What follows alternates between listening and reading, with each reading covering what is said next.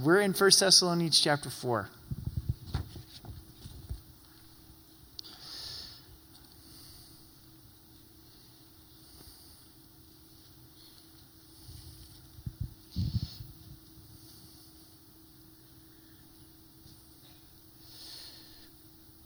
Let's pray together. Father, as we look at this chapter and the great hope of the rapture, the great hope of your soon return, we pray that our ears would be open and our hearts would be open, that we could realize that the dead in Christ are going to rise first. Also, as we see this challenge to walk in sexual integrity and purity, we pray that our hearts would be open, God, that it wouldn't just be a routine message, but that we would understand your heart. And we do thank you that you love us and you've got a great plan for us. So would you please meet us and fill us afresh with your Holy Spirit. In Jesus' name, amen.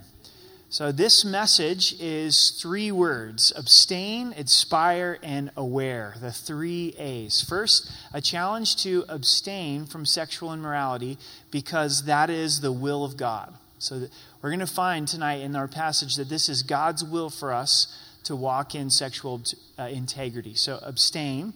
And then to aspire. Actually to aspire to live a quiet life, a calm life, a life that is at peace with God and others. And then the chapter ends with being aware that Christ is going to return, that the dead in Christ are going to rise first, and the great comfort and hope that we have with the rapture of the church. So let's look in verse 1 of chapter 4. It says, "Finally, brethren, we urge and exhort you in the Lord Jesus Christ, that you should abound more and more, just as you receive from us how you ought to walk and to please God."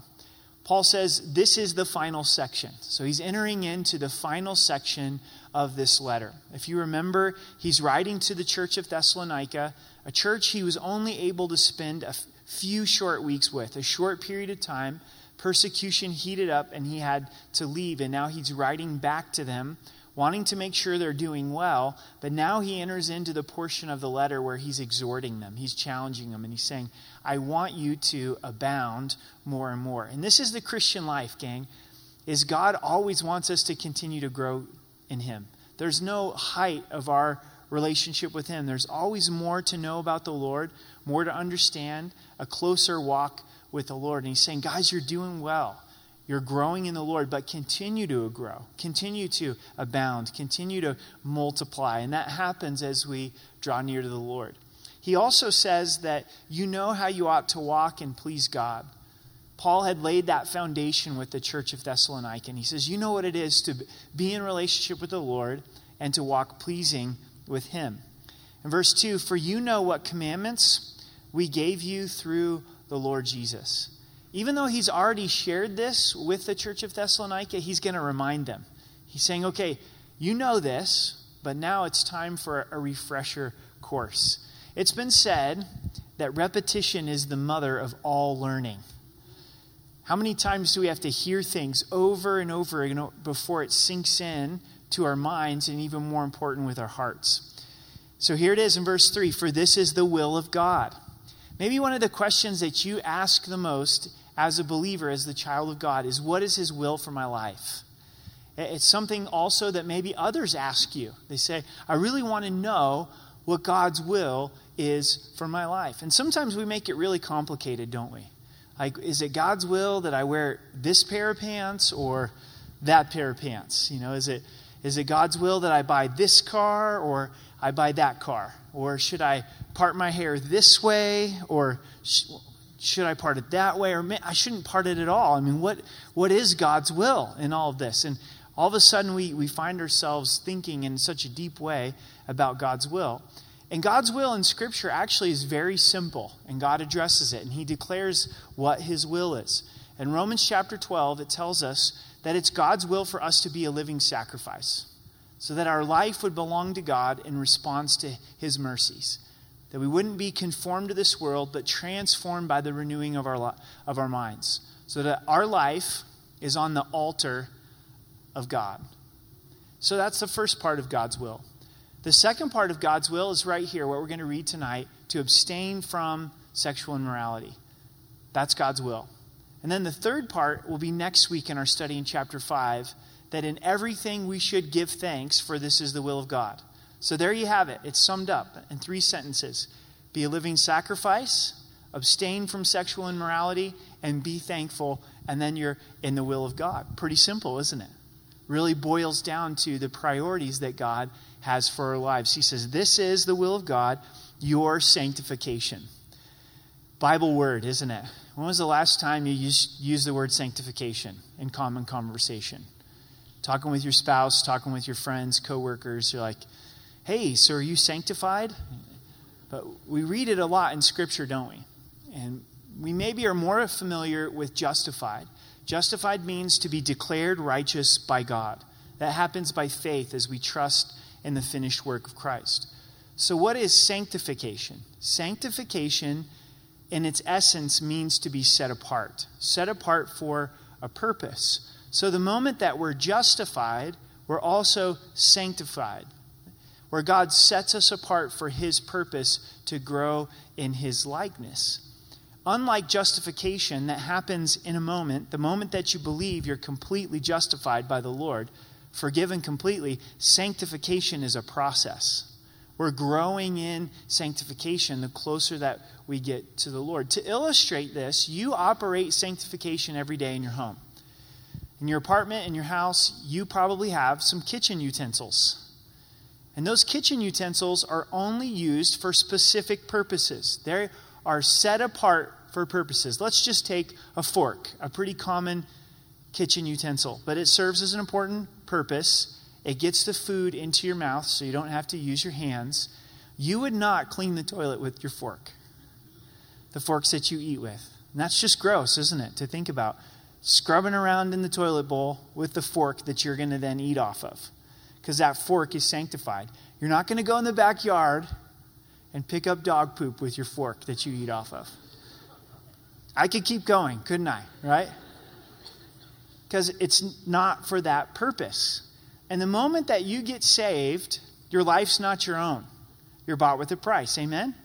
You're sanctified. You're set apart for a purpose. And so God says, I don't want you now living your life in the mud of compromise. I don't want you to now live your life in the mud of sexual immorality. Before you knew Christ as your Savior, that's what sinners do. They sin. But now that we know Christ, he's calling us out of the things of the world. We're sanctified.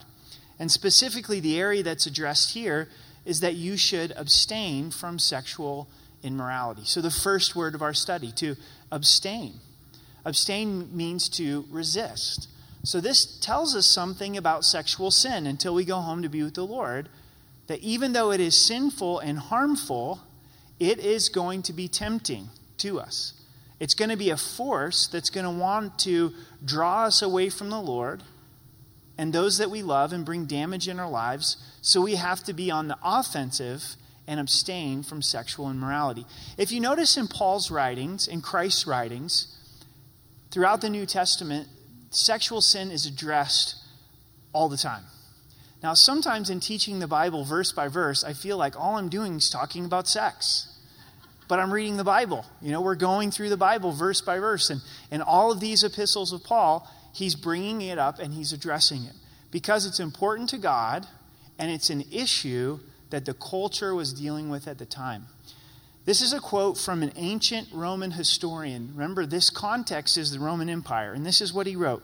He says, we keep prostitutes for pleasure. We keep mistresses for the day. We keep mistresses for the day-to-day needs of the body. We keep wives for faithful guardianship of our homes. So this gives you a little bit of an idea of the view of sex at this time. I think it's very applicable for our culture as well. We live in a time and live in a day where sexual sin has run rampant. We have to define what is sexual immorality. There may have been a time where you didn't have to define that, but because things are so twisted and so perverted, we have to establish what is sexual immorality. So sexual immorality is any sexual expression outside of marriage. So God created sex, and it's a good thing from God's perspective inside of the commitment of marriage. God's not trying to rob you of all of your fun. He's trying to give you abundant life. Amen? So he comes up with this plan that's going to lead to the fullest of life. And he says, sex is between a man and a woman inside of the commitment of marriage. And in that, it's honorable. In that, God gives his blessing. And I think that needs to be said about sexuality. We hear the abstain perspective, but we need to understand God's design. Why did he create it? What happens in intimacy? Two souls are being bound together as one. That's biblical. Adam, he leaves his father and mother, cleaves to his wife, and becomes one flesh. That's the one flesh experience that takes place in marriage. So anything outside of that would be sexual sin, would be immorality. So husbands and wives, if you're cheating on your spouse, that's sexual immorality. Singles, if you're in a sexual relationship outside of marriage, that's sexual immorality.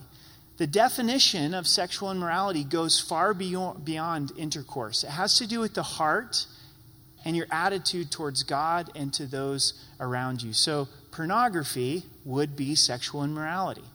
If you're married and you're looking at pornography, you're lusting after someone who's not your spouse, and that's sexual immorality. If you're single and you're looking at pornography and you're saying, well, this doesn't hurt anybody, I'm not harming anyone, from God's perspective, that's sexual immorality. It's going to lead to destruction in your life. It may be something that is in your heart, and your mind is consumed with these lustful thoughts. That's sexual immorality. So God's heart is not that we would get as close to sexual immorality as possible, but his heart would be that we would get as close to him as possible. And we would get as close to sexual integrity and sexual purity as possible.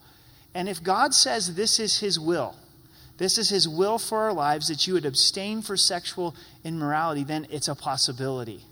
It's a possibility that we could walk in this way. And so verse 4 gets more specific, that each of you should know how to possess his own vessel in sanctification and honor.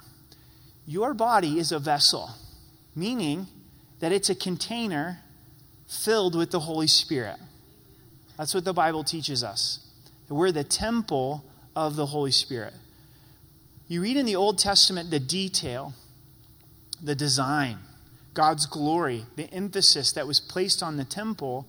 God's presence dwelt in the temple. Now in the new covenant, God's presence dwells in believers. He's chosen to put his very presence inside of believers. Christ lives inside of you.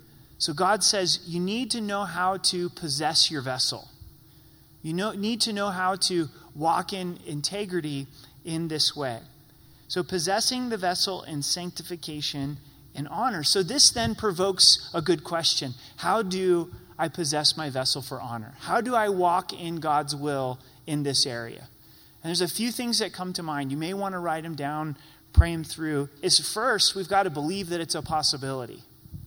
We've got to believe that it's a possibility that we could walk in an honorable way when it comes to sexual integrity.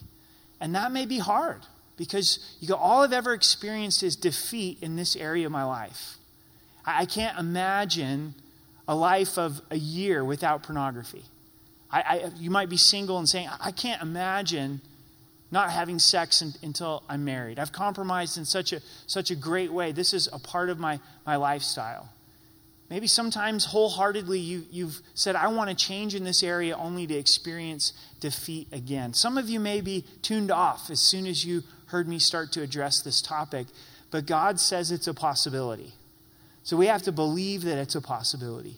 We have to believe that there can be lust-free living, that there can be sexual integrity in our lives. And it doesn't matter what your past is, because that's the power of the death and resurrection of Jesus Christ. He died for our sins. He rose again. You're a new creation in Christ Jesus. Second is we've got to reckon the old man dead. You might be saying, well, what in the world's my old man? It's our sinful nature that we still have as believers. Romans chapter 6 says to reckon the old man dead. And it's a mathematical term. You do the accounting. And you say that sinful nature is crucified. It's been crucified with Christ. And it's no longer I who live, So here comes that challenge of staying from sexual immorality. Here comes the temptation. The sinful flesh is saying, dwell on these thoughts. Begin to flirt with this person. Go ahead and engage in this sexual sin. And you cry out to that old man and say, you're dead. I'm crucified to this, and I'm risen in newness of life. Spirit over flesh, I think, is really important. Number 3, spirit over flesh. What do I mean by that?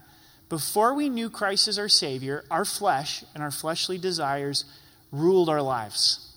Whatever our flesh wanted, that's what we went for. Whatever our sinful nature wanted, that's what we went for. But now, the Spirit of God should rule our lives. A term that we talk a lot about is be led by the Spirit. Walk in the Spirit. What does that really mean? It means moment to moment where the Holy Spirit gets to call the shots in my life. And the Holy Spirit will be faithful to say, don't go there. Don't go there. There's no need for you to be online at 1 a.m. Don't go there. Don't take that second look. Don't start flirting with that person. You're single. You know what's going to happen if you go down to the bar and you're hanging out till 2 a.m. The Holy Spirit's going to be faithful to say, don't go down there. Don't do that. Walk in the Spirit. And in fact, the Holy Spirit will then give us a path that's far better. Why don't you get out your Bible and read it? Why don't you worship? Why don't you find someone to go serve? Why don't you enter into prayer? Okay, yeah, that's much better. I want to go down that path. But that is a spiritual discipline to begin to invite the Spirit into our lives in that way and to walk in the Spirit. And Zechariah 4:6 says, it's not by power nor by might, but by my Spirit, says the Lord. So to say, Lord, I know I can't have victory in this apart from your Spirit, but I'm choosing to walk in the Spirit. And this is effective in the area of lust, but it's effective in every area. The battle might be bitterness. The battle might be anger or covetousness or fear. I'm going to walk in the Spirit. I'm going to let the Spirit rule over the flesh. Number 4, really important in this area, I believe, is to take thoughts captive. Take thoughts captive to the obedience of Christ. Why? Because thoughts become actions. Actions become our character. Our character defines our life. I personally don't believe somebody just hops into bed with somebody who's not their spouse overnight. That has begun with a lifestyle of thoughts for a long period of time. It's lustful thoughts not brought into captivity. And eventually the Bible tells us that sin is conceived. It's that moment where we cross the line, where it goes from thoughts to reality, and it will happen. And we're deceived if we think, well, I can just keep it in the thought category. And it may be as, well, I wish that my spouse was like this. Or I wish that they were like that. Or if I was only married to this person.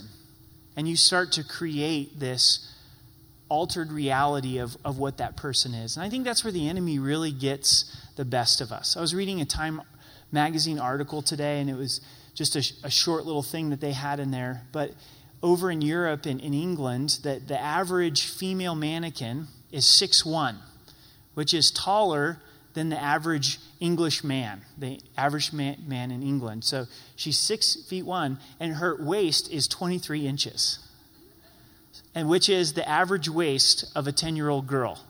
So here she is taller than the average man, but her waist is skinnier than a 10-year-old girl. And here, that's being portrayed as the issue of beauty. That's not reality, That's not the way that God is designed. And whether it's in the physical, or it's in the emotional, or it's in the relational, it's easy to start to have your mind go outside of your marriage. And you have to take your thoughts captive. And this will preach right here. You can share this next line with whoever you want. Is the grass is not greener on the other side. It's greener where you water it. Isn't that true? That's the way it is at my yard, It takes water in order for the grass to grow. So it's not looking outside of your marriage, but start investing in your marriage. You're single, take your thoughts captive to the obedience of Christ. How does that work out practically? In those moments of temptation, memorize Scripture and quote Scripture out loud. And that's how Jesus, as he was addressing temptation, we're crying out to Jesus and we're quoting Scripture out loud, but we take our thoughts captive. Now, is this a big deal to God? Yes. He said, this is the will of God. Abstain from sexual immorality. Learn how to possess your vessel for honor. So part of this is learning how to take our thoughts captive to the obedience of Christ. Number 5 is plan ahead. Don't place yourself in compromise. Plan ahead. Don't place yourself in compromise. It's a book I read over 10 years ago. It's called Hedges by, I forget the author, but it was a good author. And the whole concept of this book, Hedges, was in this area of sexual integrity and how homes used to have hedges built around them to provide a protection similar to how we would build fences. The concept was to think ahead of areas of temptation and build hedges about your life. You know, to where the author was saying there were a few times that he would, in his line of work, have to have a meeting with a gal who wasn't his wife. And he was so set on these hedges that he would have a picture of his family and he would just set it on the table during the meeting. He didn't want to have any misunderstandings of how important it was for this female to know how valued his wife and kids were in his life. So this is rocket science. If I've kind of lost you a little bit tonight and it's like, wah, wah, wah, wah, okay, this is going to blow your mind. If you're not alone with someone who's the opposite sex other than your wife, you won't have sex with them. Okay? Because in order for you to have sex with them, you have to be alone.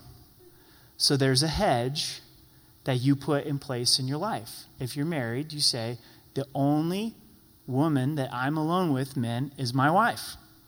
There's no need for me to be alone with any other woman because I'm setting up a hedge. I'm preparing ahead of time to know that this is going to be an area of temptation.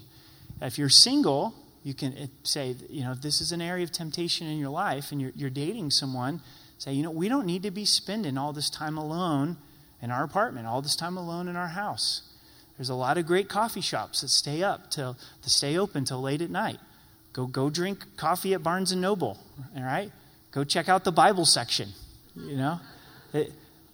get to that place and you say, well, I'm 45 years old. I'm single and I'm 45 years old. I don't need, a chaperone. I'm not 17 years old. I'm not saying that you do. I'm just saying when you're alone with someone with the opposite sex, sometimes it leads to sex, okay? And so you go ahead of yourself and you begin to put hedges up. I think a very practical hedge in this area is guard your heart and who you're sharing with of the opposite sex. Because again, I don't believe people just jump into bed overnight. It starts somewhere. And where does it start? It starts with conversation where we're talking and sharing issues of the heart and you're climbing up the emotional ladder, and that's meant to happen inside a marriage. So you're sharing your heart with your spouse, you're climbing up that emotional ladder that then leads to physical touch, that then leads to intimacy. So if you're married and you're sharing your heart with somebody of the opposite sex who's not your spouse, and before you know it, you might find yourself sharing your heart more with them than you do with your spouse, right? And they tend to maybe compliment you and give you some attention that your spouse doesn't, and that feels good, and so you start to share more and more, and before you know it, you've put yourself in a tempting situation. As a single person, it may be appropriate as you're dating to share your heart at appropriate levels, but be very careful as you're doing it and know exactly what you're doing. The more that you share your heart, the more that you spend time alone, the more that it's going to lead to intimacy, so make sure to have accountability. So it may apply in different situations differently, but to take the time to plan ahead and don't place yourself in compromise. And then the 6th, I think, is very sneaky. It's the back door in this issue in so many areas of sin, is guard against pride. Guard against pride. In Proverbs 6, verse 26, there's a very telling verse. It's talking about the woman of folly and talking about men that had went and visited her in sexual sin. And it says, all who were slain by her were strong men. All who were slain by her were strong men. King David fell in sexual sin, didn't he? And he was a strong man. He was a strong man of God, and he was a strong warrior. Paul also writes to the Corinthian church, and he says, if you think you stand, take heed lest you fall. Most of the time when people fall in sexual sin, they feel like I'm above that particular struggle. I would never do that. And there's also a tendency to look down in condemnation towards others. Well, man, I can't believe that they fell. I would never do that. What's wrong with them? They call themselves a Christian, and it's a real judgmental, condemning spirit, and that pride comes in, and then before you know it, they fell into that place of sexual sin. No one ever plans to be in that place of sexual sin. And a lot of times, it's strong believers. A lot of times, it's people that walk with the Lord, people that have been used by the Lord. We have to understand if something's the will of God that's going to lead to wholeness in our lives, how much would the enemy want to use that as a tool of destruction? In verse 5, not in passions of lust like the Gentiles who do not know God. So the passion for Christ drives us, not the passion for lust. Not desiring to consume others, but desiring to be consumed by Christ. And it says, like the Gentiles who don't know God. Like the Gentiles who don't know the Lord. So as believers, our lives should look different than those that don't know the Lord, especially in this area of sexual integrity. People should be able to go, oh man, I wonder if they're a Christian because look at the way they're committed to their spouse. You know? I wonder if they're a Christian because look at their commitment as a single person to sexual integrity. If you're single and you want to get the attention of a lost and dying world, then live in sexual integrity. And go, what in the world? Why are you doing this? Well, because Christ is my Savior. Because I have a passion for Christ and He loves me and I love Him. For those of you that are married, to say, you know what? Because of Christ, we're staying committed to each other. And there is faithfulness that is inside of our marriage. I want to pause here for just a moment because I think there's some here tonight where you just feel completely condemned. You know, you go, man, a time in my past, I walked in sexual sin and it really defined me. And does God forgive me? And all of a sudden, all you're hearing through this message is condemnation because of past failure. And Christ does forgive. And I'm sure that there's many of you that you've settled this issue with the Lord. You turned to the Lord, you repented, you received forgiveness, and now you have a track record of walking in sexual integrity. Don't let the enemy beat you up. Remember where He's brought you from and continue walking in that freedom. Some of you tonight are right in the midst of sexual sin. Right in the middle of it. And all you're feeling is condemned and no way out. And you know the facts. You know the truth. And the Spirit of God saying, look, the Lord forgives you. And the Lord has the power to be able to transform and change. But this is not what God desires, is to say, you know what, I'm just going to stay in this place. Or, you know, God was wrong on this issue. Somehow God's got this mixed up. I don't know why so much when it comes to sexuality we question the Lord. But we really do, don't we? We go, well, how could a loving God command us to live this way? Or we really love each other, so why can't we just live together? Well, because God set up the institution of marriage. He wants you to make a commitment before God and before others and before society, and that's what He calls marriage. I grew up in Oregon, and a lot of people define marriage by going out to a big redwood tree and saying, I love you, and then they thought they were married to each other. And that's not biblical marriage. If you can walk into a commitment that's only holding you together is you and a tree, you need more than just you and a tree to hold you together.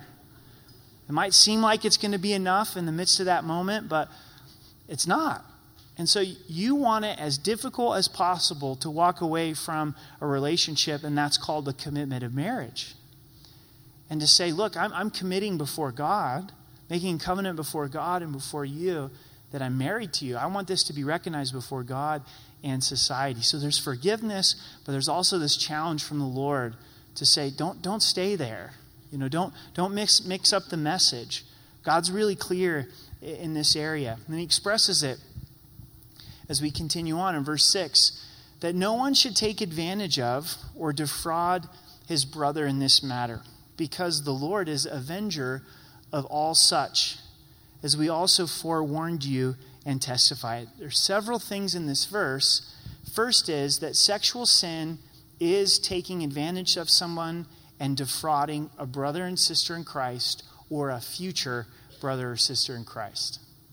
So as the Lord has designed things, if we get outside of what he's instructed, we're actually hurting them. We're actually destroying them. We're actually defrauding them. We're taking something from them. We're taking their soul that doesn't belong to us. So we have to reorient our view to say, okay, what's the truth about this matter of sexuality? If the world's message on sexuality is working, then why do we see all the craziness and damage? Why do we see young people going around and sleeping with each other and having sex and then going out and killing themselves? Because they gave away their soul to 15 people. They gave away their soul to 25 people, and they're completely broken inside, and they don't know Christ as their Savior, and they're saying, I had no idea it would hurt this bad. You really talk to somebody that's outside of God's design for sexuality, and they're hurting. And unless they turn to Christ, there's a deep level of brokenness there that can only be healed by the Lord and touched by the Lord. So God's view is right. Amen? God got it right. And he says if you do this outside of marriage, you're defrauding somebody. You're taking advantage of them. And it's important, it's a brother or sister in Christ if they're a believer. If they're not a believer, then it's a potential future brother or sister in Christ. So if you know Christ as your Savior and you're sleeping around with someone who's not your spouse and they do not know Christ as their Savior, what view of Christ are you giving to them, right? What are we really saying about Christ? And a lot of times it starts with missionary dating. It's like, I'm going to start dating this unbeliever because I'm going to lead them to Christ. And then that kind of leads to missionary sleeping around, right? I don't know how I ended up in this place, but now we're sleeping together. But what does that really communicate to them about the love of Christ? Here I am defrauding them, and they could be a future believer, or they could currently be a believer. And the sobering part of this in verse 6 is it says the Lord is the avenger of such. And we also forewarned you by this. So there's an accountability to the Lord. I've got 3 daughters, and I'm pretty sure if anybody messed with my daughters, we'd be taking a trip to Mexico. We could call it a mission trip. And homeboy's not coming back, right? There's an aspect where you don't want to mess with someone's daughter, right? It's my daughter. I love her.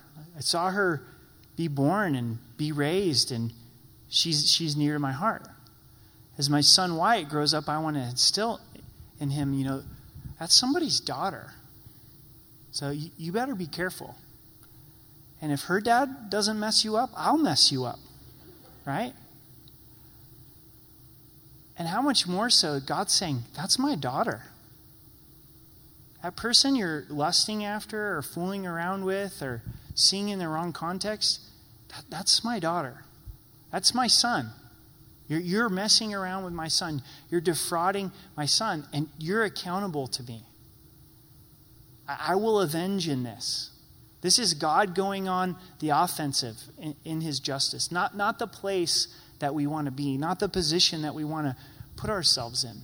In verse 7, for God did not call us to uncleanness, but in holiness. So this is what the Lord called us to. He called us to holiness. And holiness is wholeness. It's abundant life.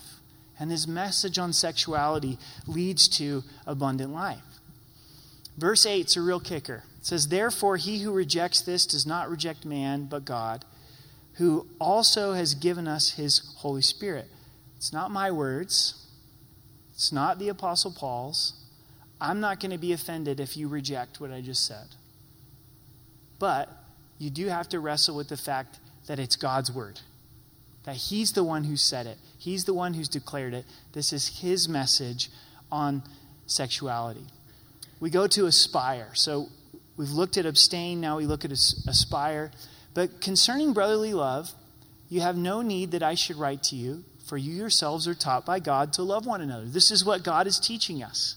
This is what he's calling us to aspire to, is to love one another. In verse 10, and indeed, you do so toward all brethren who are in Macedonia. So that they're loving in their whole region. But we urge you, brethren, that you increase more and more. So this challenge to aspire to loving more and more. That you also aspire to lead a quiet life, to mind your own business, and to work with your own hands as we commanded you. One of the things that God values is a quiet life. It's something that he sees as a good thing. So we need to be conversationalists. We need to engage people in conversation, but we don't necessarily need to talk all the time, right? So there's something about being still and knowing that he is God. There's something about taking time to really listen to others. This describes a peace in our lives. It describes a calmness in our lives. But notice it's something that we have to aspire to. It's not necessarily something that comes naturally to have a quiet life, to have a peaceable life. Our culture is one that's all designed to have us up in a frenzy, isn't it? Even the media is designed to create fear and frenzy. And God's saying, I want you to be at a place of peace. I want you to have a quiet life. So part of that's mind your own business. Don't get involved in other people's business. Don't be nosy. And then the other is work with your own hands. There's a value to a good, hard day's work. There's a value to going to bed tired. It's been said that idle hands are the devil's workshop, right? Or if we're just sitting around and not working, it gives opportunity to temptation. In verse 12, that you would walk properly toward those who are outside, and that you may lack nothing. So the Christ-rejecting world looks at a peaceable and quiet life, and they go, wow, that's something that I would desire. We're walking properly towards those that don't know Christ as their Savior. And then that you would lack nothing. God uses work to provide for our daily needs. Gives us the ability to go to work, and through that, through working hard, then our basic needs are taken care of. We end tonight's Bible study with great hope, and we're like, phew, I was wondering if there'd be any. And it's aware of. So we have abstain, we have aspire, but we need to be aware, and it is the rapture of the church. It's the second coming of Jesus Christ. In verse 13, but I do not want you to be ignorant, brethren, concerning those who have fallen asleep, lest you sorrow as others who have no hope. So he's describing those that have died knowing Christ. That's what asleep is referring to. And the whole purpose is that we wouldn't be ignorant of those that are dead in Christ, so that we wouldn't sorrow as those who have no hope. So this is the difference for us. If we have a loved one, a close friend that's in Christ that dies, we do sorrow. There is an immense amount of pain. It's not that there is no sorrow, but there's hope in the midst of our sorrow. Does that make sense? And a lot of times as believers, I think sometimes because of the reality of heaven and what Christ is going to do for the dead that are in Christ, we come up to another believer and we say, okay, that's enough being sad about your loved one who's gone. Aren't you glad that they're with Jesus? Now suck it up and quit crying and move on with your life. The Bible says that we have hope in our sorrow. And that's not the interpretation of this. Because there's still the reality that you're going to go through this life without them. It's the hope in the midst of the sorrow. If you've been around unbelievers as they've been mourning unbelievers, that's sorrow with no hope. You know, if you go to a funeral of someone who doesn't know Christ as their Savior, it's completely different than going to a funeral of a believer. Yeah, there's sorrow, but in the midst of that sorrow is that tremendous hope because we know that they're with the Lord. In verse 14, for if we believe that Jesus died and rose again, even so God will bring with him those who sleep in Christ. So you believe in Christ's death, you believe in his resurrection, then he's going to cause the dead in Christ to rise as well. For this we say to you by the word of the Lord, that we who are alive and remain until the coming of the Lord will by no means precede those who are asleep. For the Lord himself will descend from heaven with a shout, with the voice of an archangel, and with the trumpet of God, and the dead in Christ will rise first. This is describing that moment in time where believers are caught up. We'll see that in the next few verses, also known as the rapture of the church. Christ himself is going to come down. He's going to descend into the clouds and give out a shout, a trumpet, like an archangel. He's not an archangel, but it's similar to the voice of an archangel. And when he does this, the graves are going to get all crazy.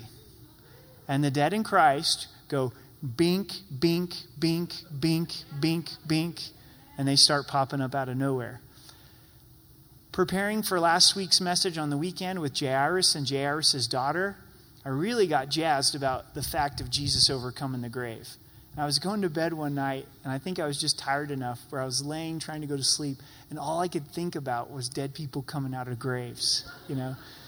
But not in this creepy, like Halloween zombie apocalypse way, but in this really cool way of like they come up and they're completely glorified, and they're in their glorified bodies, and all these generations of believers, and they're just popping up and they're going home to be with the Lord.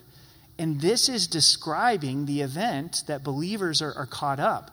So before we go up to be with the Lord, if this were to happen in our lifetime right now, the first thing that we would see would be the dead in Christ who would go up. So maybe there's some ancient believers that are buried underneath this concrete slab. And they're like, boom, right there. And you're like, whoa. And then the next thing you know, you're getting caught up to be with the Lord as well. I mean, it's much more far out than we've even imagined. Most of the time with the rapture, we focus on the believers going, but that are alive, but those who are dead in Christ are going to go first. Now, does this now create a lot of questions for you? Yes. Because you're going, well, what happens when you die? Well, we know from Scripture, 2 Corinthians 5:7 says to be absent from the body is to be present with the Lord. So the moment you die, your spirit goes home to be with the Lord. However, you don't get your glorified body till this event. It's very clear from 1 Thessalonians 4 and 1 Corinthians 15. Are we then waiting up in heaven for our glorified bodies? I don't think so, because I think heaven, time is completely different. What do I mean? Because it's eternity. And God tells us that 1,000 years is as a day unto the Lord. And that's just an analogy. It's not a mathematical equation. If it were a mathematical equation, you might be waiting a few minutes for your glorified body. But I think much more so, heaven is an eternal now. I think we can't even fully grasp how time's going to be in heaven. I think it's going to be much more of just all of these things happening at once. And so the dead in Christ rise first as Christ descends with a shout. And then verse 17, then we who are alive and remain shall be caught up together with them in the clouds to meet the Lord in the air, and thus we shall always be with the Lord. This word caught up in the Vulgate, the Latin Vulgate, is raptuso, which we get our English word rapture. Rapture means caught up. So when people tell you, well, the rapture is not in the Bible, it is in the Bible, because rapture means caught up, and caught up is in the Scripture. So this is a very quick event as Christ descends, that all who are believers are now caught up after the dead in Christ have risen. It's going to be an incredible event. Notice then the promise, and we shall always be with the Lord. And this is meant to cause us to have great comfort. So when we think about believers, we know that they're with the Lord, and we know that they're going to receive a glorified body, and we know that Christ could come at any moment. What if Jesus raptured the church before election day? That would be, woo! Praise God, you know? Phew, got out of that one, you know? But this is the idea of the coming of the Lord. He wanted us to be prepared and always looking for the second coming of Christ. Now, I know this really freaks people out, and there's part of us that go, are we really supposed to teach about the imminent return of Christ? If people believe that, are they going to disengage from the things of this world? Not if they understand it correctly. Because believing that Christ could come at any time doesn't mean I go run up my credit cards. It doesn't mean I'm not going to vote. It doesn't mean I check out from a responsibility. It means I engage as a faithful steward, because when Christ returns, I want to be found being faithful. Amen? And if I really believe that Christ could come back, then I'm engaging in my responsibility instead of disengaging. So verse 18, it says, therefore comfort one another with these words. So the nature of the rapture, this event that's described as being caught up, is that it would provide comfort, that we would be comforted. I want to, in a few minutes, discuss the primary views of the timing of the rapture of the church. There's 4 views that I know of. There's probably more than this, but there's the pre-trib, which means before the tribulation, before the 7-year tribulation in the book of Revelations. Then there's mid-trib, that Jesus comes middle of the tribulation, 3.5 years into the tribulation. Then there's the post-trib, that the rapture of the church happens after the tribulation. And then the other view is pan-tribulation, and it's the however it pans out theology. It's like, well, I don't really know, so it's just however it pans out. Now, a lot of believers that love the Lord see this in different ways, and it's not something that we should break fellowship over. And I want you to really hear that, because some people get so wrapped up into this issue that they talk to somebody else that has a differing view, and they're like, all of a sudden they lose sight of that this is even going to happen. And then they lose sight of the fact that they're going to forever be with the Lord together. You're not going to be arguing over your eschatology in heaven, okay? So what's my view? I personally do believe in a pre-tribulation rapture view. And there's several reasons why, but I'll give a few tonight. And you can pray through and decide for yourself. First, the nature of the rapture is to be a comfort. We see this in what we just read. Is it a comfort to you that you could be caught up in the middle of the tribulation? Does that bring you a lot of comfort as you read of the tribulation? Is it a comfort to you to know that you're going to live through the entire tribulation and then be raptured? Does that fit with verse 18? Therefore, comfort one another with these words as you go through the tribulation. So the very nature of it is to provide comfort. The second, and I think this is the most important in my mind, is Jesus taught of his imminent return. If you think about Christ's teachings on his return, he said, you be ready. You don't know when it's going to happen. And when I look at the differing views, the only one that teaches that Christ could come back in any moment is a pre-tribulation rapture view. Because if you take a mid-tribulation rapture view, you can say with confidence we're not in the tribulation. If you read the book of Revelation, we are not yet in the tribulation.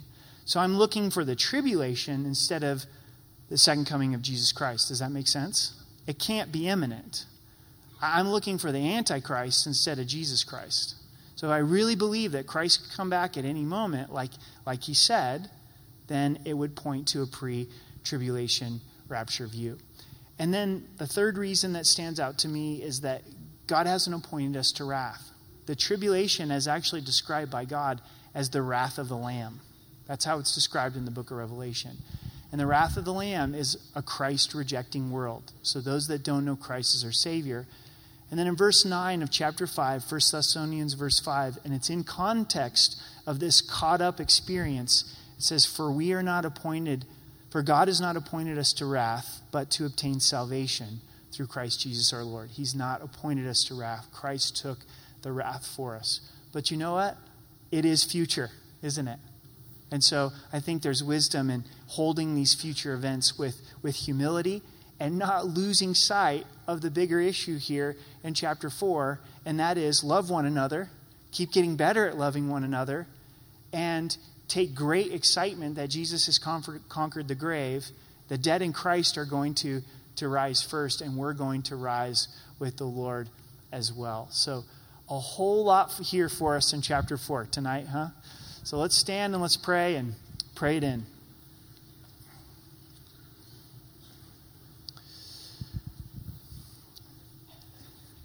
Jesus, we thank you for your message on sexual integrity. And Lord, we know our hearts and we know our flesh and we know our own shortcomings, Lord, and we need your help. But Father, we choose to walk in your ways and walk in your word. We pray that sexual integrity could become something that is very practical. The Holy Spirit, we would live out in our lives. We want to aspire to a quiet life. I'm sure all of us are spun up in different areas over different things, and that we could mind our own business, be about the work that you've given us to do, and live in a place of peace and have that quiet life. Would you just explode the hope and the anticipation of the rapture of the church, this moment when those who are in Christ and alive are caught up and the graves open, and oh, well, what a blessing. So may we look forward to that. May we really live in anticipation that you could come back for your church. God, would you encourage your people tonight in communion? We love you. In Jesus' name, amen.